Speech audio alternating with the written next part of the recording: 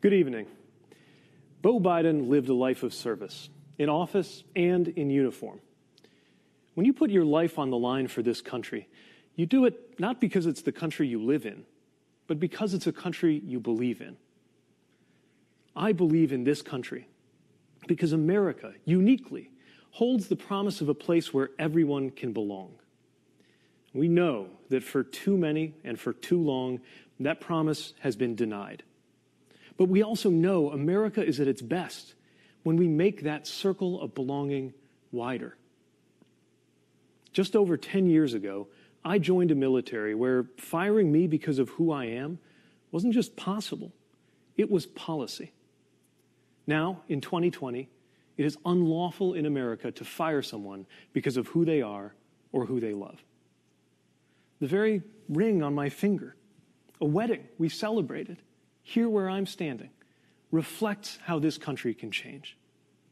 Love makes my marriage real, but political courage made it possible, including that of Joe Biden, who stepped out ahead even of this party when he said that marriage equality ought to be the law of the land. There is a long way to go, but if this much can change between 2010 and 2020, imagine what could change between now in 2030. Imagine what we could achieve, this coalition we are building this very season, gathering progressives and moderates, independents, and even what I like to call future former Republicans, standing for an America where everyone belongs. Joe Biden is right. This is a contest for the soul of the nation. And to me, that contest is not between good Americans and evil Americans. It's the struggle to call out what is good in every American. It's up to us.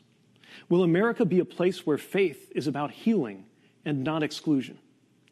Can we become a country that lives up to the truth that Black lives matter? Will we handle questions of science and medicine by turning to scientists and doctors? Will we see to it that no one who works full-time can live in poverty? I trust Joe Biden and Kamala Harris to guide us toward that better future because I've seen up close their empathy and their capacity, just as I've seen my fellow Americans' capacity to support and include one another in new ways and do better by the promise of America. The day I was born, the idea of an out candidate seeking any federal office at all was laughable. Yet earlier this year, I campaigned for the presidency, often with my husband Chasten at my side, winning delegates to this very convention. Now I come to this convention proudly supporting Joe Biden and Kamala Harris, joining fellow Democrats who were squaring off in competition just a few months ago. A number of us recently got together to talk about the Joe we know.